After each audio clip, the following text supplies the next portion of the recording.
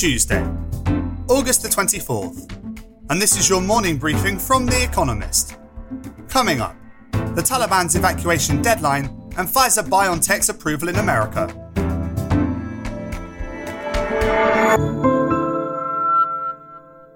First, the world in brief.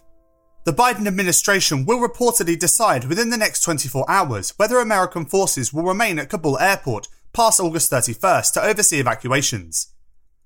It is under pressure to delay its deadline if necessary to extract all Americans, allies and the Afghans who aided them. But a Taliban spokesperson called the date a, quote, red line and warned of, quote, consequences should America tarry. Around 37,000 people have been airlifted out since August 14th. The Taliban named an acting head of the Afghanistan Central Bank. Haji Mohammed Idris, who led the Taliban's Economic Commission, was appointed to help stabilise the country's collapsing economy. Banks have been closed, government employees unpaid, and many businesses shut while the militant group seized control. The prices of basic goods have also risen sharply. Joe Biden urged employers to require vaccines of workers after the Food and Drug Administration granted full approval for the use of the Pfizer-BioNTech COVID-19 vaccine on people aged 16 and over. It is hoped that the authorization will persuade some of the 85 million eligible unvaccinated Americans to get jabbed. Until now, the vaccine had been approved for emergency use only. Researchers published a preliminary assessment of the role of climate change in the devastating floods that killed more than 220 people in Germany and Belgium last month. Scientists working for the World Weather Attribution Group concluded that global warming has made such extraordinary rainfall up to 9 times as likely as in the pre-industrial age. The pace of America's economic rebound slowed to an 8th-month low in August, according to business surveys. IHS Markit's Purchasing Managers Index registered 55.4, down from 59.9 in July, still well above 50, the reading that separates contraction from growth. Supply chain bottlenecks and labour shortages, exasperated by the spread of the Delta variant of COVID-19, dampened activity. India will sell $81 billion worth of state-owned companies over the next 4 years, according to a government think tank. The move forms part of a massive privatisation plan announced in the budget back in February. The government said it would maintain its presence in just 4 sectors, including atomic energy and defence. And fact of the day: 41%. The share of respondents in Sierra Leone last year who said China's influence on their country was positive, down from 55% in 2015.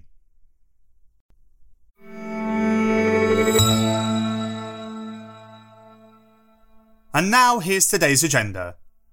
Epidemiological enigma: the origins of COVID-19. As many as 18 million people may have died of COVID-19 since the first case was reported in 2019.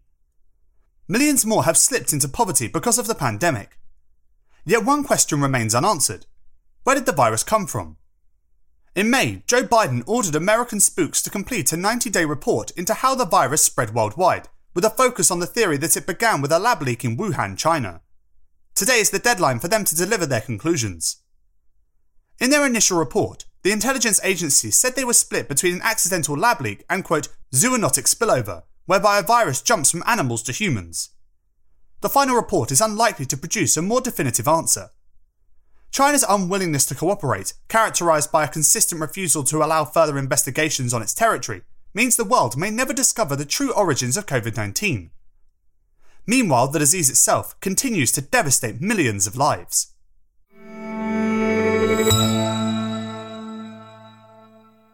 Democratic deadlock. America's budget. It is unlikely that Joe Biden will have complete control of Congress past the midterm elections in 2022. Much of his legislative legacy is thus tied up in the gargantuan $3.5 trillion spending package that Democrats are preparing. Nancy Pelosi, the Speaker of the House of Representatives, had hoped to start the process by passing the budget resolution this week. But she faces defection within her own ranks. 9 moderates insist that they will withhold their votes unless the House first passes a bipartisan infrastructure bill recently approved by the Senate. In an op-ed for the Washington Post, the 9 accused some of their colleagues of trying to, quote, hold the infrastructure bill hostage for months, or kill it altogether. Ms. Pelosi, worried that progressives won't go for the infrastructure bill until they are certain the spending package will be delivered, has insisted that the 2 bills must arrive on the president's desk in tandem. The rebels may scupper that plan.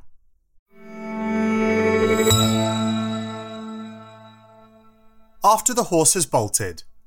Boris Johnson's Afghanistan summit. Today, leaders of the G7 group of rich countries will hold a virtual summit to discuss Afghanistan. Because Britain currently chairs the G7, Boris Johnson, the country's Prime Minister, will preside. He and other NATO allies have voiced their dismay at Joe Biden's abrupt decision to pull all American troops out of Afghanistan. The move triggered a collapse of the Afghan government and victory for its Taliban jihadist opponents. Mr. Johnson's team say he will press Mr. Biden to extend the August 31st deadline for withdrawing troops so that people who worked for Western allies can continue being evacuated from Kabul airport. But the Taliban have called August 31st a quote, red line and warned of quote, consequences if any foreign forces remain afterwards. The group also says that those with the correct papers will be allowed to leave the country after August 31st. But Afghans fearful of reprisals quite reasonably mistrust such promises. No wonder that thousands are scrambling to escape.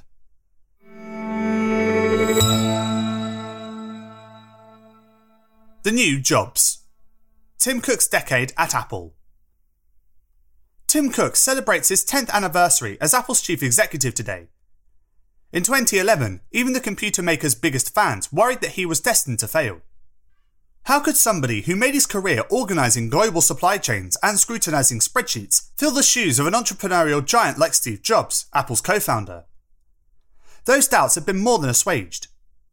In financial terms, Mr. Cook has been more successful than the late Jobs, who died shortly after stepping down.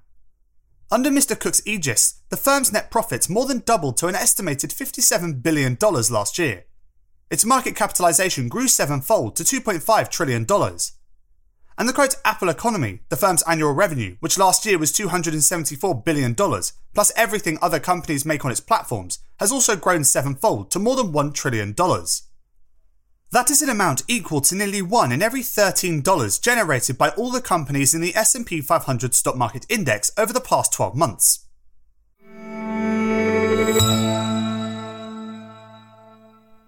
On to the next. The Paralympics. The Paralympic Games, which begin today in Tokyo, will see more than 4,500 athletes compete across 540 events in 22 sports. Among them are two that belong only to the Paralympics programme, boccia and goalball. Boccia is similar to petanque. Each player or pair has a set of 6 balls that they must throw or kick as close to a white jack as possible over a match lasting several rounds. The boccia events are open to players with cerebral palsy or other conditions that impair their gross motor skills.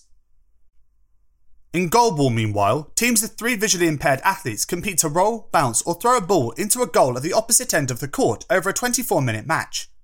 The ball contains bells to help players gauge its position and trajectory.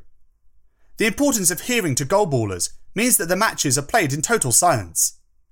As with the Olympics, the Paralympics will be played in front of empty arenas. But organisers hope that media coverage will put the sport in the spotlight.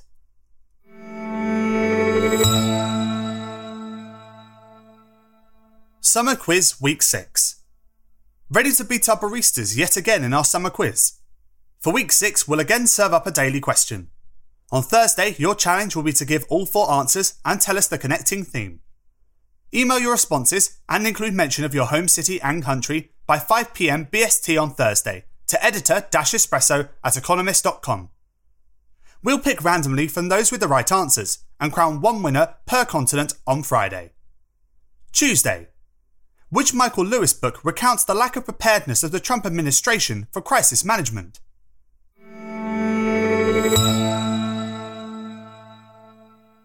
Finally, here's the quote of the day from Max Beerbohm, who was born on this day in 1872. Only the insane take themselves quite seriously.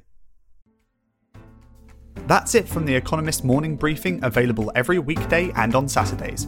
You can hear interviews and analysis from our journalists, including our current affairs podcast, The Intelligence, by searching for The Economist on your podcast app or asking your smart speaker to play the latest Economist radio podcast. And as a subscriber, you have access to each week's full edition in audio. Just download the Economist app on your mobile device to start listening.